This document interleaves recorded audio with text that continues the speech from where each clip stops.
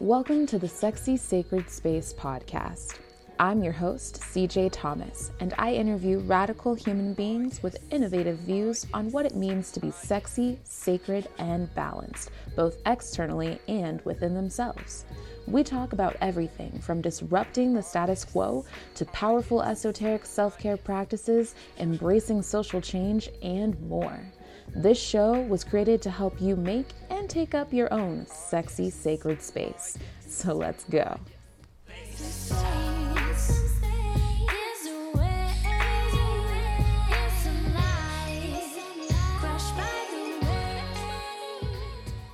Welcome to the Sexy Sacred Space podcast. I'm your host, CJ Thomas, and today I'm bringing you a super important episode that I hope will challenge you to step outside and reconnect with nature. We live in a time where we are so constantly being pulled in by technology, and most of our lives are spent on cell phones, computers, or watching screens. We're constantly being inundated with artificial light and fast-paced media. It's how we connect with our friends, it's how we connect with our family, and a lot of times it's even how we connect with ourselves. But as we seep deeper and deeper into a techno-based lifestyle, are we fully aware of how it's affecting our connection to the truth of who we are? How nature is the root of who we are and the existence of who we are has been something that we have been letting go of in these past decades. And so being in right relationship with nature is more important now more than ever. In today's episode, I have a special guest that I've gone through so much transformation with in this life. It's my good friend, Manu Afshar. He's an artist and an emotional activist, an environmental activist, and a lover and keeper of the wild. He currently works as an outdoor school counselor, promoting programs that help children learn how to cultivate a deeper ecological understanding and grow towards being stewards of the land. He's also pursuing his master's in marine biology, which allows him to stay in touch with the depths of the ocean and the planet. I asked him to come onto the show today to share his perspective on just how deeply connected to the nature of this planet we truly are, and how we can reconnect and rekindle that connection. So welcome, Manu. Well, thank you so much for having me. What a wonderful preamble. No, thank you for having me.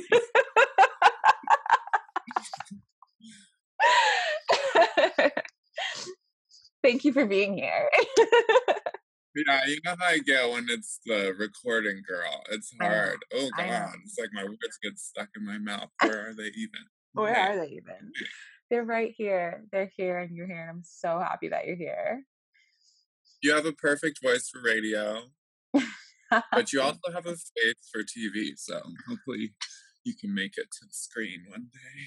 Well, for anybody who wants to see me on a screen, check out Banyan Botanicals YouTube channel where you can see me talking about Ayurveda. Hey, heyo. This is so goofy. What's great about this interview today is that my friend Manu and we are just like incredibly crazy together. Absolutely goofy and amazing. And so it's going to be really, really fun and not just super serious, but there's some serious aspects to this interview too, because we are talking about reconnecting to nature and reconnecting to the natural being that is this human existence. And it cannot exist without a connection to the wild. And so it's going to be a fun one.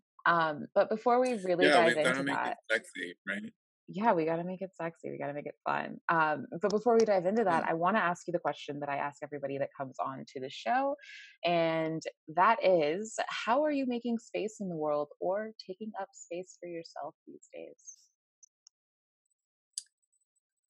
I think that's a really good question. I think it's challenging for a lot of people to feel like they have the right to make space for themselves, or they feel guilty for making space for themselves, because oftentimes making space means putting aside the hustle. You know, for me, that's what it means. For me, it means like taking time to connect with what my authentic desires are, feeding the parts of myself that aren't fed when I'm just going through the motions of life.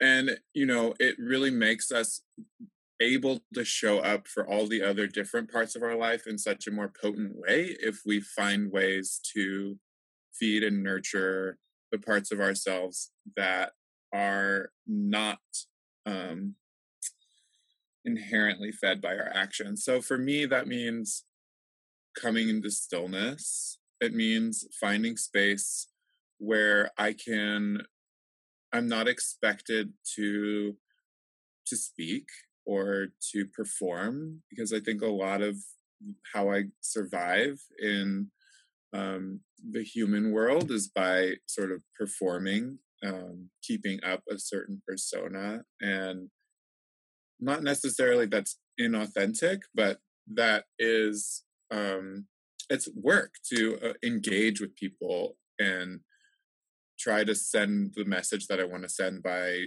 living the life I want to live. And I think that the way that I show up for myself, the way that I take up space, is by connecting to that really quiet inner voice that only emerges when you have enough space from obligations and other people to really listen.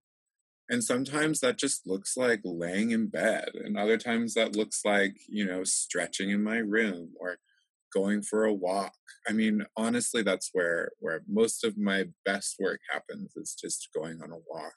Um, and all, connecting with that inner voice and that stillness really makes me able to show up when it's important,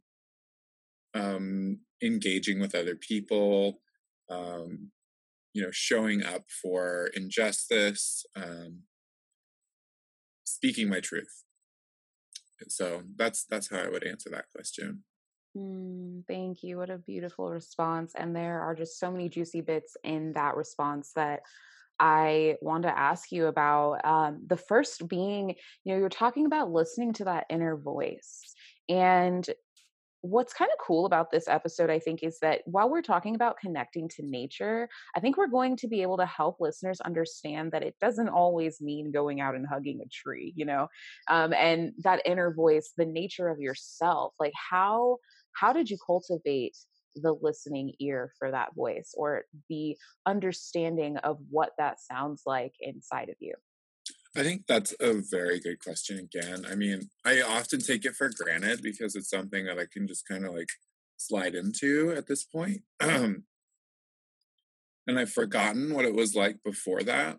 But really, it is just a matter of listening. It's like, it's not listening with expectation. There's this practice of, it starts kind of with clearing your mind with like a meditative practice where you focus on your breathing and you notice the thoughts that are emerging.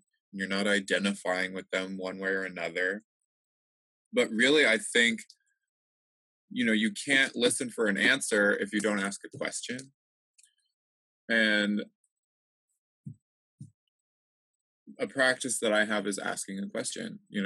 That's how I start listening to that voice is, a simple question is like, what do I need to know right now? And, it depends where you direct that question. Like I could direct that question to the ocean. I could direct that question to a tree, or I could direct that question to like my heart. And I think that that's what I mean when I say like that inner voice. So, putting a hand over your heart, finding a place where you feel relaxed and comfortable, and asking yourself a question, and then not having an expectation about what the answer is going to look like when the answer is going to come. It's kind of like looking at those like 3D eye visuals, like, those pictures that are like they're just a mess of images, but you have to look through them and then eventually a 3D image appears. Yeah. It's kind of like that. It's kind of like you relax and you let go of this like expectation, this need, this fixation, and then kind of the answer sort of emerges out of you. So that inner voice is like one that I connect with the heart. So like putting your hand over your heart, breathing, and like really just like identifying the voices in your head that are the mind and kind of putting them on silent. that's, it takes time and practice like anything, but it's worth it. Anything that's difficult is worth it. You know what I mean? Absolutely. Yeah, exactly. I mean, that's something that I've been really looking at lately is the fact that whenever we want to change a habit in our lives or change something that we're doing or cultivate a new skill, it's practice. It's not easy, but that's what makes it worth it is when we're able to step up to that adversity. And there's actually an episode about adversity on this podcast and how important it is to look at that and to meet it head on. And I think that when we talk about regaining our connection to the wild, I mean, that's definitely going to bring up some resistance, and some fear, I think, for a lot of people. And so I also, when you were saying earlier about how you also make space in the world for yourself by connecting with others in your community, it sparked this idea in my mind of how, oh, right, like other people and our community is also part of nature, whether we can really see that or not. And so for you, um, connecting to other people or connecting to the wild and having those conversations in both realms, how do you, I mean, does resistance come up for you around that? Yeah. Well, okay. So I almost feel like they are different things when you're talking about connecting with the wild and connecting with other people. And let me explain what I mean. Like in we are natural beings. Like we have an ecology in our behavior, in our social structures. So, the way that we interact with people is a combination of these forces that we have that imprint upon us, like our nature and our nurture. And a lot of us, well, I know probably all of us, grow up nurtured in civilization, and that sort of behavior is very different than I think we would exhibit in social structures outside of civilization, although I can't personally speak to that because I've never done it and I've not spent much time with many people who have. But I think it's important to make a distinction, in terms of my definition, between what is nature and what is not. And anyone can make the argument that it's all nature. Like anything that people build is nature because we're from nature. And in my in I think it's useful to make the distinction between civilization and not civilization, not human dominated ecosystems, because I think there's a different experience when you're connecting with an ecosystem that is not human dominated. And of course there's like the legacy of human dominion everywhere, even in the wild. There's like telephone poles, plastic trash, roads, all of that. But I think that even there's a great example in Ashland. There's this park that is split in two, and on one side it's like really manicured, managed, and then the other half, which is kind of like left to its own devices. And there's a different experience on either side of that river in that park. And while it's true that it's nature on both sides, there's a usefulness, I think, in making the distinction between the wild and what is not wild. And the reason is because it brings up a different kind of resistance. Like when I've spent time going out into places where I don't have the security of a car and a grocery store and electricity and, a doctor's office, whatever your securities are, there's a part of you that emerges that is very primal, that is like afraid. And it the resistance comes in facing all of your conditioning around how you view resources, like scarcity mindset versus abundance. All of a sudden, when you have a set amount of food or you're sharing with other people, you start to feel scared that you're going to run out of food. You start to feel, trapped by other people. You start to feel like this outside of you, this wild becomes so much bigger and more capable of harming you. And there's a resistance that I think a lot of people have to going outside and going into these wild places because of that inherent fear, because of that commitment to comfort.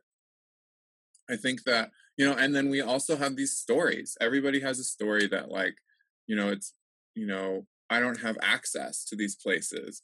You know, how privileged are you that you can be able to go to those places? And that's so valid, to point out that, some people have privilege and some people don't. Like, I have an enormous amount of privilege to be able to have a job where I have the freedom to be able to walk out, and I don't have to be on that set schedule, and I have resources that I can come back to because of people that love and care for me, that allow me to stay in their houses, so I don't have to maintain that. So there's this aspect of privilege that's really important to recognize. But the reason I brought that up is because, we all have stories that of limitation, and I think that's a big resistance that I have, is these stories that, I can't make it happen the way I want it to happen, or I can't, that's for other people. And I realize that those are really just stories I'm telling myself, not necessarily based in truth, because they emerged before I even tried. But I think it's important for everyone to acknowledge the stories that are limiting their behavior, um, not because they're not true, but because maybe telling those stories is actually creating a reality. Um, so I guess I'm kind of on a tangent here, but maybe you can rein me back in a little bit. No, yeah, I think that everything that you were saying is so valid and it's true. And it's interesting because yeah, that resistance that comes up to stepping outside of your comfort zone, I think it's really something that bears looking at because it to me, like nature shows us both sides. Like you were speaking on the abundance and then also the fear of not having enough. And that world of comfort that we've created as humans, that we've engineered for ourselves, that doesn't really reflect the truth of like what what we came from, the roots of what we came from back in the times when we were living together in communities where we had to, travel because of the seasons and forage for our food. And, you know, I was even looking at the meaning of Christmas. There was a really awesome astrological podcast that I was listening to about the astrological um, myths behind Christmas. And they were speaking on how this is a time of year where that scarcity really showed up for people in the past. And so they really were looking at how much more time do we have in these winter seasons? And will we have enough elk to hunt? Will we have enough food stored to get us through? And so I think it's just really beautiful what you were sharing about the fact that now in society these days, we really do have privilege. We have everything that we need almost at our fingertips. And sometimes, even in different situations where we might not have as much money as others or access to, organic foods or different things like that, we still have a certain level of privilege that historically we have never had before. And so I think that that is something that almost drives us deeper or further and further away, I should say, from that nature, that connection to the wild and to who we or where we truly came from. Yeah, I mean, I think, you brought up in the beginning like a connection to the seasons, like, um, living seasonally is not something that we really are willing to do. I want to be able to go to the grocery store in the wintertime and get my oranges, girl. I need my vitamin C. I Yes. need my ginger root. It's like we are so accustomed in modern day Civ in America, to having access to a huge abundance of things. And, while nature teaches abundance, it also teaches scarcity. It really, like, it can be barren. it can be like if you make mistakes and if you don't prepare, you can end up in situations where there's serious consequences. And we don't really learn how to navigate that because there's such a buffer to our consequences. We don't have we are afforded the ability to not think ahead in terms of our food source, but that could change really rapidly. Absolutely. And we're in a time where things are pretty unpredictable. The earth is shaking up, and climate change is real, and there are places experiencing all of these natural disasters that they maybe have never experienced before. And so it's true that, like, the reality is, if we don't foster this connection to the seasons, if we don't understand about how to grow our food, or just how to live in right connection and right relationship with our planet, we're really going to miss out on the knowledge that we need, that I think is going to help us survive in the future. And seasonally as well, another thing that really comes to mind for me is emotions, and how we are cyclical beings. And so whether we're connected to it or not, I think it's really cool and super important to understand how the seasons affect us. I mean, you're in the Pacific Northwest, and seasonal depression is a real super prominent thing there. And in other places in the world, maybe it's not so much, but I'm sure that people notice that in the wintertime, they feel a lot more like disconnected from other people, or sadness more often, or maybe feel a little bit more inward and might judge themselves for it. And so, can you kind of speak on how you personally connect your emotions to the seasons? Just what that looks like for you. Yeah, when you're talking, you're bringing up a lot of things in me about how Civ really wants to buffer us against those cycles. Like, it's essentially like whatever city you're in, whatever time of year it is, it's pretty much the same thing. The temperature inside the building is going to be the same. The music that you're hearing, the sights and the sounds are all going to be kind of the same.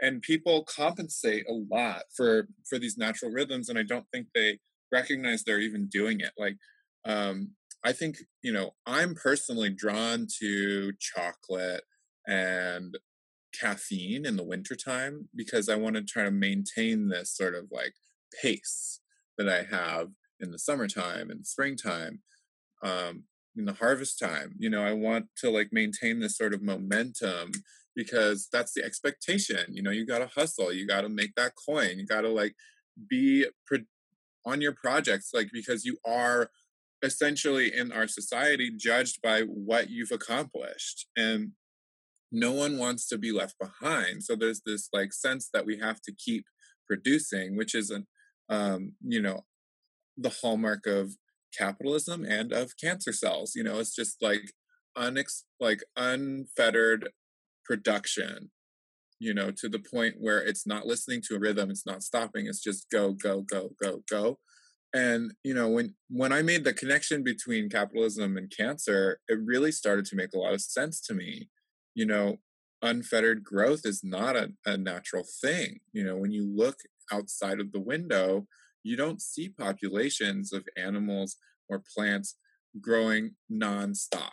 Even the ones that are invasive species that come in and like totally proliferate, they stop. They have like a growing season and a stopping and an inward season where they die back. And maybe that's not true with lionfish in the Caribbean where it's summer all the time, but that's a totally different ecological system. The seasons are totally different. It's like the stormy season and the chill season or whatever. Hot season. But I think the point is that we want to override these natural cycles because the expectations of civilization are not in line with the natural cycles. So it actually is an act of activism to take back a connection with those natural cycles because you're resisting a system that is essentially a cancer in the natural world. I mean, if you look at the earth body as a body and you look throughout time, the effect, the relationship with humans has not always been one of disharmony. And in this current state, the body of the earth is undergoing some severe changes, which, she's gone through so many changes in life. She's had moments where it was all ice, moments where it was like raining lava, whatever, moments where 95% of all life went extinct. But what we're seeing now is human motivated changes that are extremely rapid, like the ice caps melting, like Australia being on fire, like this intense fire season that we're going to be seeing in the Northwest in California. Um, you know, the oceans warming, all these things. So the point being that we want to resist a system that is imposing a continual cycle of growth, and you can do that by connecting with the natural rhythms. And I know you asked me about emotions, so I'll move toward that. So for me, the natural cycles are, I'm very deeply connected to the natural cycles because I started paying attention to it. I think everybody is. Like you're saying, we all connected to it. It's just a matter of how much attention you're giving to those cycles and how much you're letting yourself be taken by those cycles. So, the summer is this amazing time. It's of bounty, it's of movement, it's of excitement. Like, up in the Northwest, we have long, long days, and I get to I push myself, I go all day. I have projects, I don't even need to eat as much. And then the fall comes and I start to really recognize the things that I grew in the year that no longer serve me. So that's really for me a time of letting go of behaviors, and of I thought patterns that really I don't want to take forward with me. And that honestly is probably the most painful part of the year because I hate to let go of things. But like we're in the winter right now where I'm at, and there's no leaves on the trees, except for the coniferous trees. And it's cold, and nature is teaching me about the quiet and about finding beauty on the inside. I saw some really beautiful birds outside of my window today, and they looked so plump and bright yellow, and they're just, they're set. They've like accumulated their resources, and they're just holding out through the winter time. But in all the while, they're sporting these beautiful yellow coats. It's just like, you can go into those places of deep darkness and of lack of connection or lack of excitement, and you can still be beautiful and powerful. And honestly, I think it makes you more beautiful and powerful to go into those deep dark places and to connect with that inner light. And I really think that that's what the winter is about for me. And for people throughout time have talked about this, who've gone through winter seasons, is just about finding that inner light. I think that's a lot of what our holiday celebrations are about. And yeah, it can be dark in there, but it's worth every inquiry to go in there. Absolutely. Thank you for sharing that. And, and then after the winter comes spring, and it's this beautiful time of like taking everything that we've cultivated in the depths and the dark and allowing ourselves to bear fruit with it, to blossom into whatever it is that we're bringing into the world next. And it's really cool. You see that externally, you see that I see that for everybody, womb holders or not, but then we also see it for womb holders as well. And in the teachings that I do around and that I have learned around our cycle, it's also connected to the seasons. And so it's really cool that in every way, even though we're living in this space where, civilization is cutting us off from nature, we are still fiercely holding on to it. And I love just kind of backtracking a little bit that you really spoke on the fact that we are living in a time where constant growth is promoted. It's encouraged. People are, and especially around the time that we're recording this, the new year. I mean, it's like all you see everywhere is new year, new you. How are you going to grow and change and be different and all these things? And yes, change is beautiful, but this is once again that time of the year where it's not necessarily that we are looking at how can we grow. We're actually looking at how can we just be, and how can we just go inward, be introspective, observe ourselves, observe what has happened in this cycle that has just passed, this whole year cycle that has just passed, and how can we take what we need with us and let go of what we don't. And I think another really beautiful lesson from nature that we can pick up with or pick up on is like with fall, and how you said all the trees are gone, or all the leaves are gone from the trees.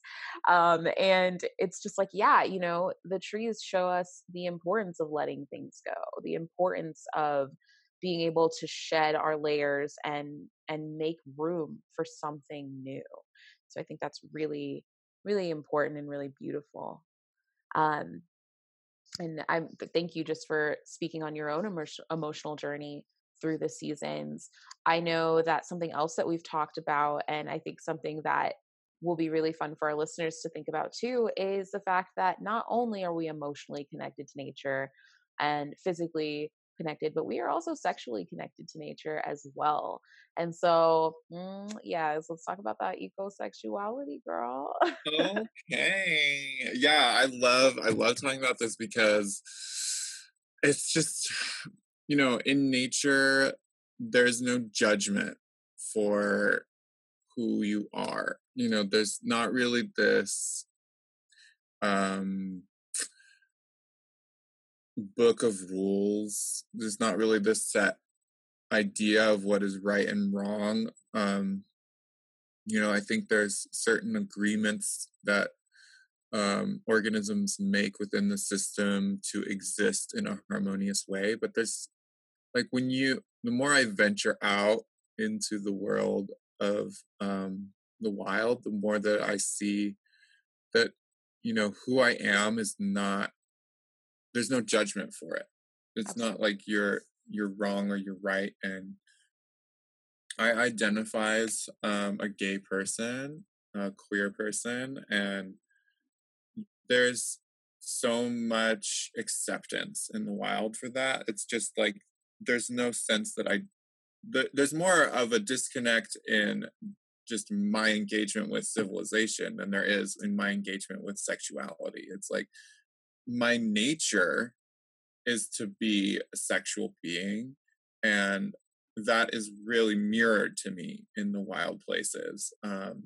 Nature is a very sensual place, and the more I connect with like my meditations with it, the more that I can see that sensuality. I was reading the book The Ethical Slut recently, and they're talking about how like the way that they define sex is like, basically, she didn't say this, but it was like a reciprocation of energy. She's like, we're having sex right now. She's like, we're talking to you, and you're taking this in. It's like and I don't know if I 100% agree with that definition, but I see what she's saying. I get the Yeah. point. Yeah. It's like it's a sensual experience, and when I'm in nature, it is a completely sensual experience. All the things that I'm hearing, all the things that I'm touching. That's why I like to take off my shoes. That's why I like to stop and listen and pick up rocks and dirt and like make sounds. Um, feel things on my body, like get underwater, feel the sun on my skin. That is a very sensual thing. Light from millions of miles away is feeding the cells in my body. I mean, producing vitamin D. It's an amazing experience. And the more that you can give into that sensation, the more that it feels, the more that where the mind goes, energy flows. Like when you give attention to the sensual experience you're having, the more sensual it becomes, the more like sexual it becomes, the more like um satisfying it becomes. And being a queer person in a rural area, you have to make do with what you got. So sometimes you just go outside and you just like feel the wind in your armpits, and that's enough. That's my little dose of sensuality. Um, but it's there's a value in it, in finding the sensuality in your rhythm and in every moment. And you don't have to do that just in nature. I mean, you can do that in your shower and in your, you know, pampering yourself, moisturize. You better be moisturizing. If you're older than 26 and you're not moisturizing, get on it. Get sensual with yourself. Yes, Water your always be plant. lubricating. Yes. Yes. No, really. I mean, drink water, drink lots of water, and have that be a sensual experience. Honestly, my water sensual experience has totally been kicked up a notch when I started drinking from springs. I was, tap water is great, cool that we have city water and it comes out of the faucet and it's clean. That's great. If But it's for, clean, when yeah, it's clean. Yeah. yeah, I mean, in some places it's really not. And to me, I'm not super into chlorine in my water. I'm not, honestly. And the reason is because it doesn't feel like, maybe it's in my mind, whatever. It doesn't feel alive to me. And the whole point of experiencing that sensuality is that, like, you have to convince your mind that something is fun, Like, even if it's a placebo is real, placebo changes reality.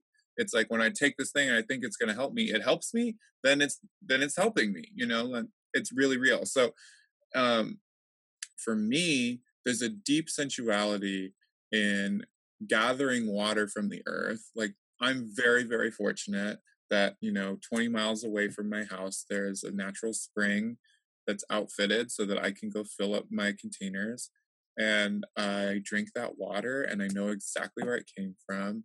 I feel it's like it's purity, it's been tested. It's not like, some like contaminated water source. But this it feels sensual to me because it takes me back to that place where I have a connection to, and it reminds me that this water is life. Water is a part of the natural cycle, and it's nourishing my body, and that is like how you want to feel in your sex life too. You want to feel like the things that you're putting in your body, the things that you're exposing yourself to, are nourishing and are hitting you on this deep level. And I think that's why, like, like you and I over time have really I think related on that. We don't have a lot of partners, and it's not because of choice per se. Like, there's a lot. It is choice. It's a matter of options and choice. Like, we have a standard for who we want to share ourselves with, and it's not saying that people aren't good enough, but it's when it's like right for me, and Absolutely. and that's how I feel about the water. This is the water that's right for me, that I want to drink to feed my body. You know, these are the partners that I want to have that feel right to me. Sexuality is really just an extension of how you care for yourself. You know, Right. who you choose to share yourself with is a reflection of how you value yourself. And Absolutely. that connection, that sense of self-worth can really be boosted by a sense of belonging in your landscape, in your natural ecosystem. Yeah, absolutely. Yeah. And, I mean, a big thing with that too, speaking on just being mindful about the people we connect with and our partners, is that the huge, at least for me, the huge reason behind that is that I know that the energies that I'm mixing with, that becomes a part of me.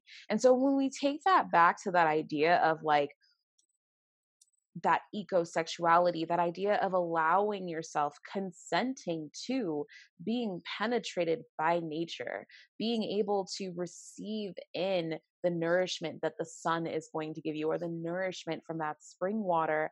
It's the same idea of like, we can have that sexual relationship, that receiving that deep penetration from nature, or we can choose to be deeply penetrated by these metal technological objects in our lives, and at the end of the day, both are conceiving something inside of us. And so that's kind of where I see ecosexuality really coming into play on a large scale, of that it's not just about having this orgasmic experience, but it's about what are you birthing from what you are connecting to and melding yourself with.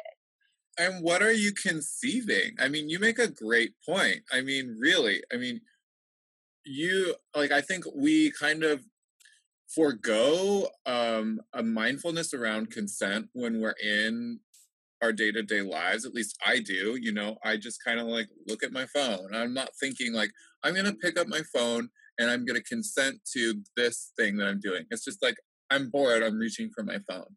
I'm just gonna like, and that feels unconscious. It feels like, you know, is that how you want to treat, like, just in the analogy of partnership, like, is that how you would treat your partner? Just like reaching out and like wanting to have sex with them, just, unconsciously? Like, or do we want to have a relationship with the things that we're integrating in our body where we're making a choice, where we're saying, I recognize what this is and I am choosing to copulate with it, that's exactly right. Like you really hit a chord in me when you said that, because I think about like how, I'll go scrolling for hours sometimes, and it's like, that is another. I'm consenting to merging with this, with with interfacing with this. I don't know what to call it. Like the This technology. experience, right? Exactly. Well, and that's too, it goes into the sexuality between us as human beings and the connections that we're cultivating. Like, we have these dating apps, we have Tinder, we have Grinder, all of these things out there that allow us to do exactly what you just said, to pick up the phone, to scroll through without even really like being mindful of the fact that we are looking at human beings, these beautiful conceptions of nature. And it totally takes away the human energy behind people. And so I think that it has shaped the way that we connect with people now, that we have lost this connection to nature, because now it's like, okay, well, I'm going to first instantly judge the person that I see on the screen in front of me. I'm going to take this person and break them down into body parts. And then in person, in my day-to-day interactions with those people, I'm going to choose to meet up with them and just like have sex, and that's it. And don't get me wrong, like, I am not shaming or yucking anyone's yum. Whatever you want to do in your life, however you want to get your goods, you get it, okay? But at the end of the day, I do think it's important to have the conversation around, how is technology affecting our relationships? Well, that's exactly it, girl. It's like, look at how it's affecting you. Like, regardless of what it's designed to do or what our propensity is as human beings, how is it affecting me to go on Instagram for this amount of time? How is it affecting me to pick up Grinder or Tinder? Really paying attention, bringing that mindfulness aspect into it, because it's like it's happening whether you choose it or not, whether you choose to look at it or not, it's happening.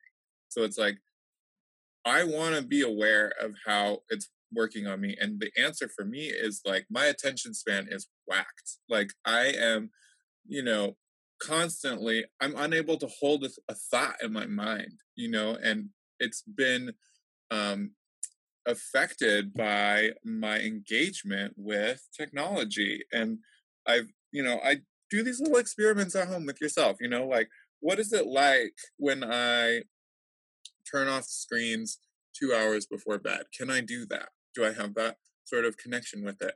What is it like when I try to bring sensuality back into my connection with technology? Like, we used to look at, pictures with so much more, I think, appreciation.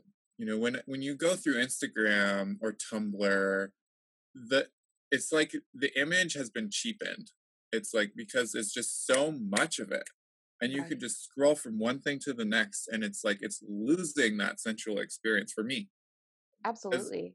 Yeah, it's And just go I ahead. agree with that. I agree with that. And, it makes me think about another disconnection from the fact that we used to paint with oils and with minerals from the earth. And now we create our art through digital mediums. And so it really just kind of cycles back to the whole theme of this conversation of like nature, and that connection to nature is what allows us to really be present with everything in our lives. And I love just that idea of doing those little experiments with yourself. I mean, another one would be, how long can you go outside and just sit and be in nature without music, without your phone, without anything, and just listen to the sounds around you? And I know that, like, that's not always ideal for people. A lot of us live in cities and we're hearing the sounds of people driving by with their technology, their music or whatever going on. But still, at the end of the day, being able to be present, it's still something we can practice. And I think that the earth is always teaching us like how to just hold space, how to just be. Just looking out my window at this tree in my apartment complex, it's like this tree sits here every day in the same space. And no matter what's going on around it, it's just there. It's a pillar. And we have the ability to reflect that at times. But what's also really beautiful about this tree is that it's not just never changing what it is. In the summer, it's green and full of fruit and lusciousness. And in the wintertime, it's letting go of its leaves. And so I think it's a beautiful reminder that being present doesn't mean staying stuck in one place. It's actually allowing for the natural flow of things to happen in a really beautiful way. Yeah, and there isn't a judgment story. There's no purity. There's no purist mentality here about um like where you can connect with presence and where you can't. I did make that distinction about the wild earlier, and there is a reason I did that because I think that the effect that it has on the human mind is very different. And I think that there is a potency there. And that's kind of a tangent conversation. But when we're talking about presence, when you're talking about bringing sensuality back into your life, you can do that anywhere. Like when you're talking about going out and sitting in a city and listening to what you hear, that can be a sensual experience. Like bring sensuality back into your day-to-day life, because the more that you do that, the more that you'll start to awaken your senses, the more that you're going to start to want to connect with things that have more tactile experience. I mean, if you just think about how our brains have evolved, what our bodies are like, there's a difference between painting with oils, painting with minerals, and painting on the computer. Our bodies have a sensual relationship with collecting oils and minerals and creating paint and then working with our hands. There's a certain dimension of tactile experience that's lost in the technological age. And that really brings back sensuality. And the more that you bring sensuality in, the more that you realize your body has a hunger for these sort of nature-based experiences. And I realized this when I first started foraging. I never learned, quote unquote, how to forage. I learned from teachers what to forage and where to forage, but my body speaks this language. It gets in certain positions that I'm never in, and it starts picking things up, and it's just an inherent language that's been passed down from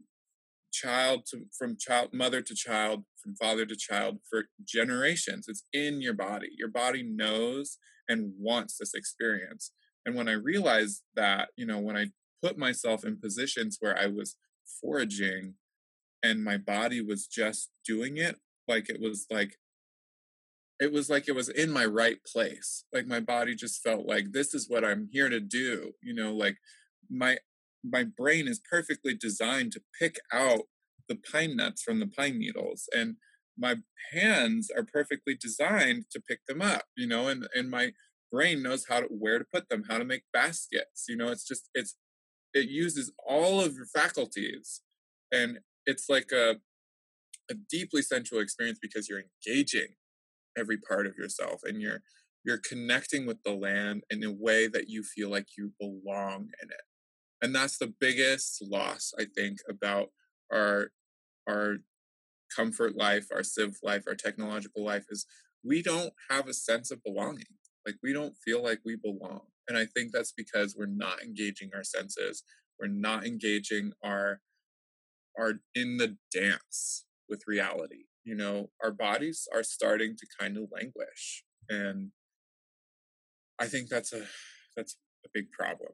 It's a huge problem. It's really sad. And I love how you explained how we are built to understand almost like the language of nature. We speak the same language of being able to go out into the wild and determine, what to pick as to what to leave. And it takes me back to when I was teaching at Beloved Music Festival, in the Red Tent. I had some friends who were there, and they were also setting up the BIPOC tent.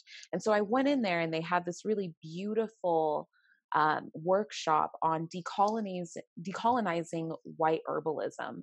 And the entire workshop, I mean, it was just the most amazing thing, because what we did was we talked about how you don't have to have a degree to connect to herbs and nature. You pick up a plant, you sit with it, you listen to it. And it goes back to what we were saying earlier in the episode about how you learn how to hear that inner voice. You can learn how to hear nature in the exact same way.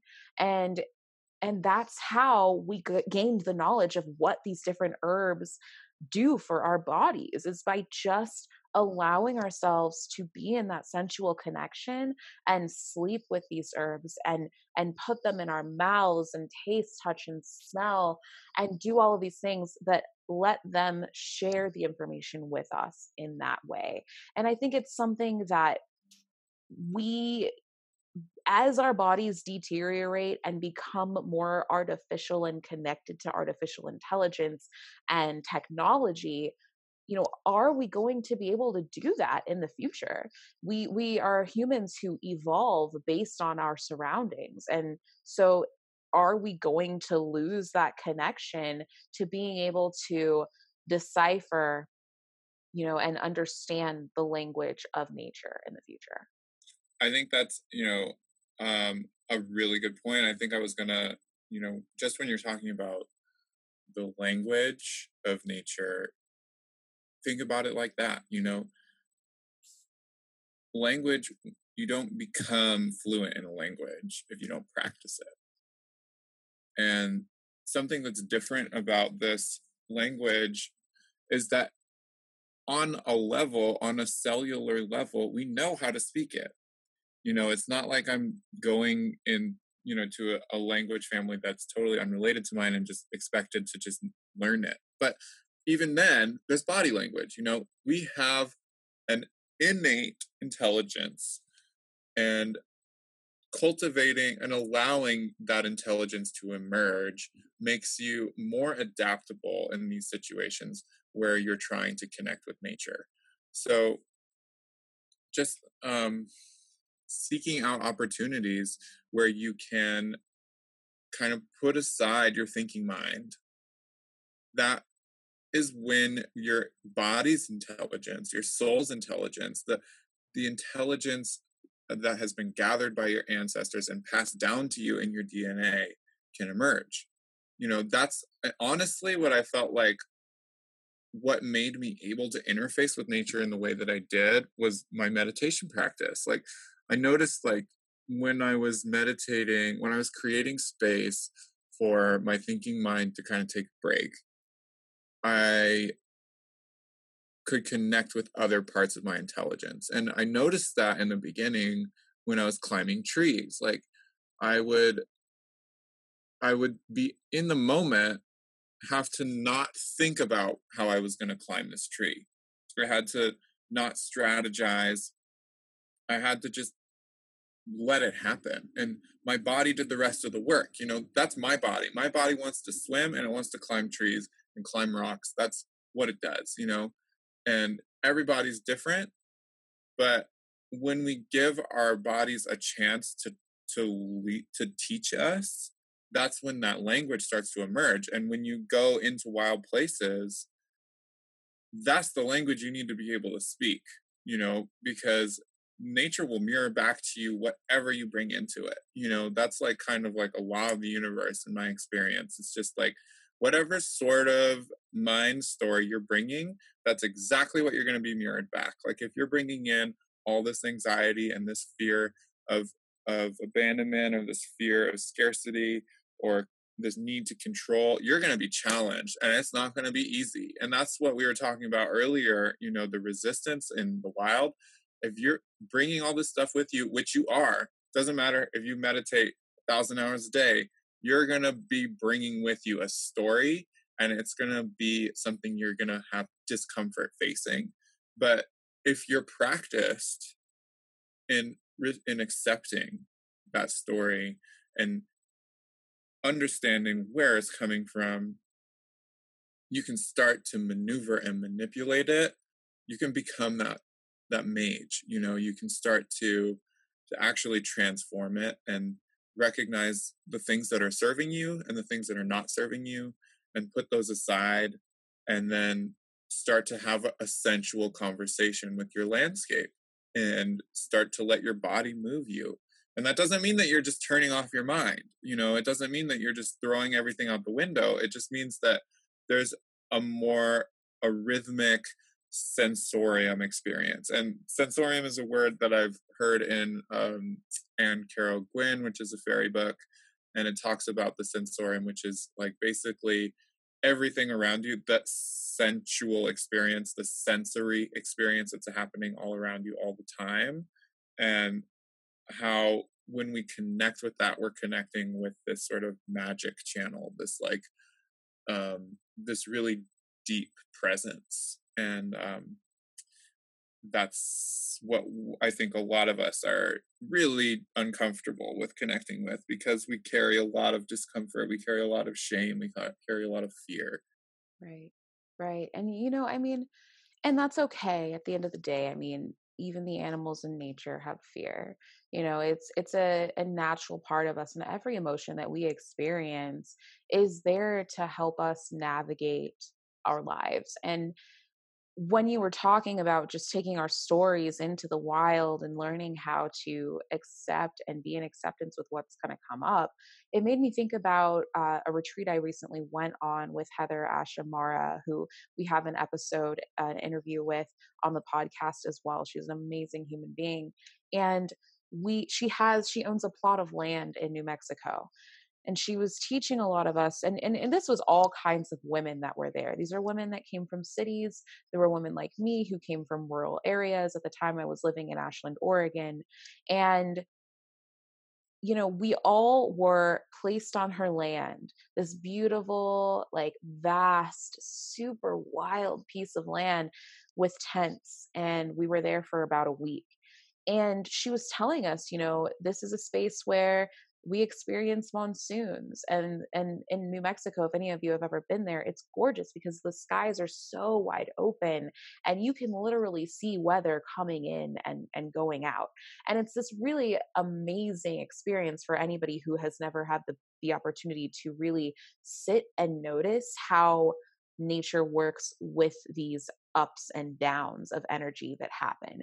But it's like with animals, they are so connected that they can sense when weather is coming in, and they know, okay, I need to get to high country, or I need to get to a lower place, whatever is happening. And I think that really is a good example for how, as we take our stories out into the wild with us, how we are able to move through the resistance that comes up. Nature is teaching us how to do it all the time. And then what's really beautiful about that is we can take it back into our lives, because whether we like it or not, we are part of this society. We are part of these communities, and we have to know how to function in it. But that's how cultivating that relationship to nature can help us function, is that we can learn how to be present and also move with the ebbs and the flows of the energy that's coming at us on a day-to-day basis. And whether it's internal with the ebbs and flows of our emotion, or external with ebbs and flows of our society and the safety in our society versus the calm in our society and everything else. And so I think that at the end of the day, that's how it all ends up just connecting back to each other, or to itself and to everything, in a really beautiful way. Something else that you mentioned, Manu, was your meditation practice. And so I know personally that you are deeply connected to your guides and to nature and being guided by nature. And you do this through your meditation practice. And I was hoping that maybe you'd be open to sharing a practice with us, with our listeners today, that they can use no matter where they are in the world, where they want to just connect to that feeling of being held and guided by nature. Yeah, I would love to share. Um, I think something that came up while you were speaking that I wanted to speak to was that it can get really overwhelming to have expectations on yourself to like do something perfectly and to like, it can get overwhelming when you think about like how immersed you are in certain behaviors or how much what you want to be. Um, and I just want to point out that that feeling of overwhelm that like prevents you from acting is completely not useful. It's like this thing that is self-defeating. Like um, recognize, if you resonate with things that we're talking about and you're kind of recognizing a sense of anxiety in you to like really want to be a certain way or get out, or like you're overwhelmed by your certain circumstances, like try to bring some gentleness in to this into the contextualize your experience and remember that it's not, you don't have to expect yourself to get it all right all the time, and you don't have to be exactly where you want to be. The whole point of this practice that I've been developing with myself and learning from others is that you just have to meet yourself where you are.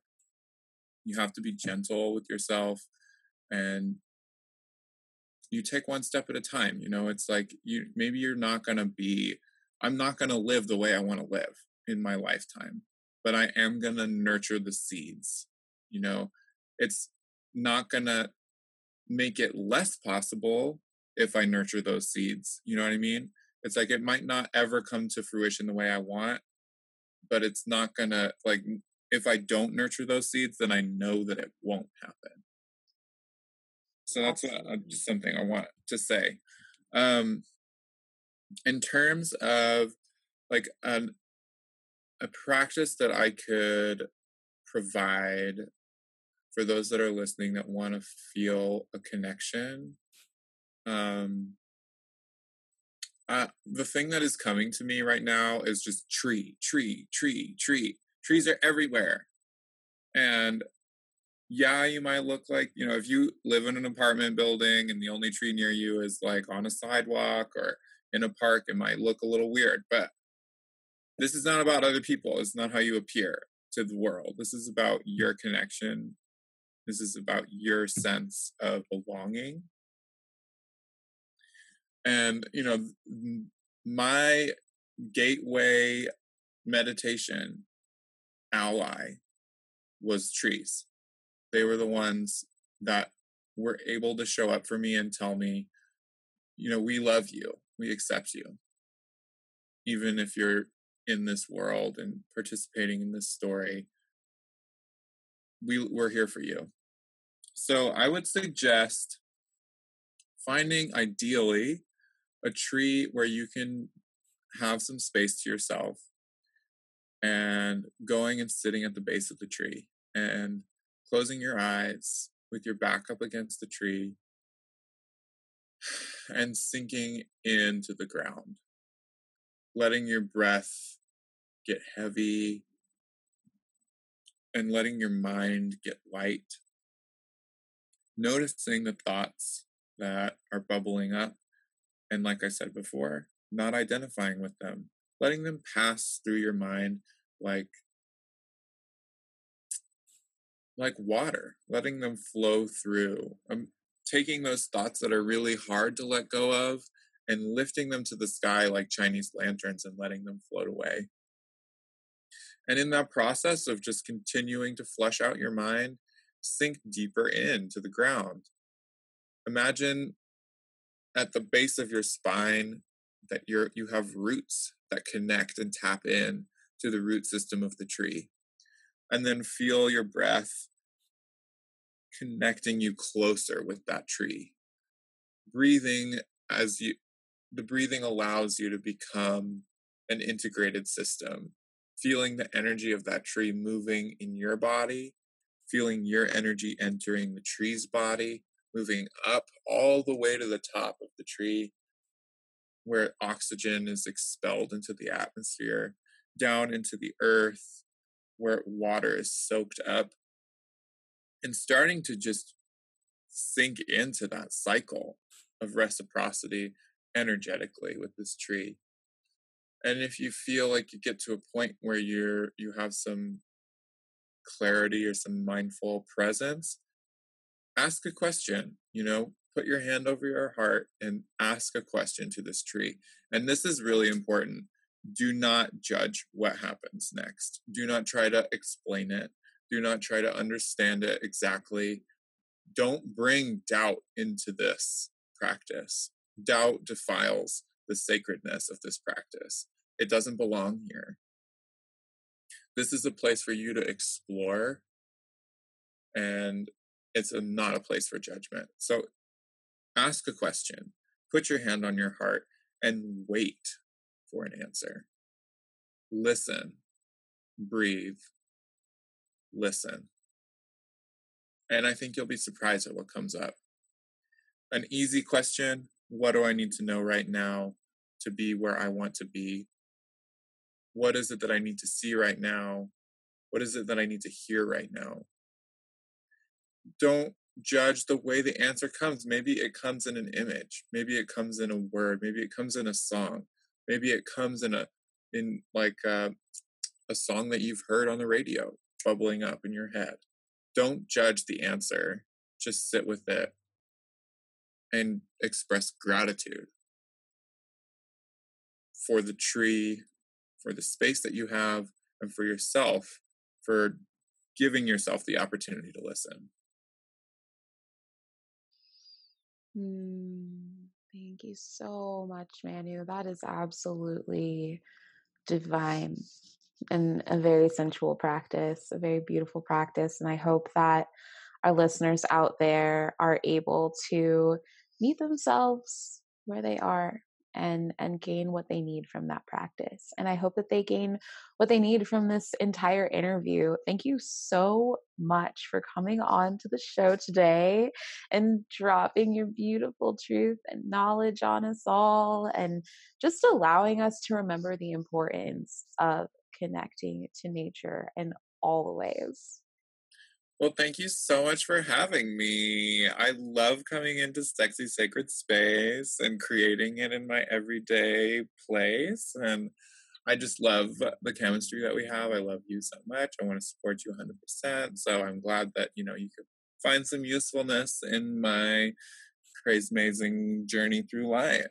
Thank you. And thank you for being so crazy amazing. We'll talk to you soon. Okay, great. Thank you so much. Talk to you later.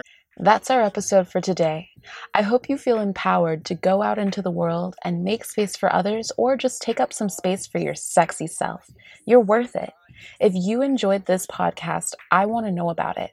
Don't forget to like, subscribe, and listen with your friends, because ain't no party like a podcast party, y'all. The music for today's podcast was gifted by Southern Oregon hip-hop artist and producer Jaya Rays. You can hear more of his amazing music on iTunes. That's Jaya Rays. Catch you on the next episode. Here is space, here is a wave, light crush. By the way, hear your heart, hears you clearly. What will you say? Here is heat, here you speak. Here's a wheel that turns eternally. A lot of nothing, absolute and empty, just like me.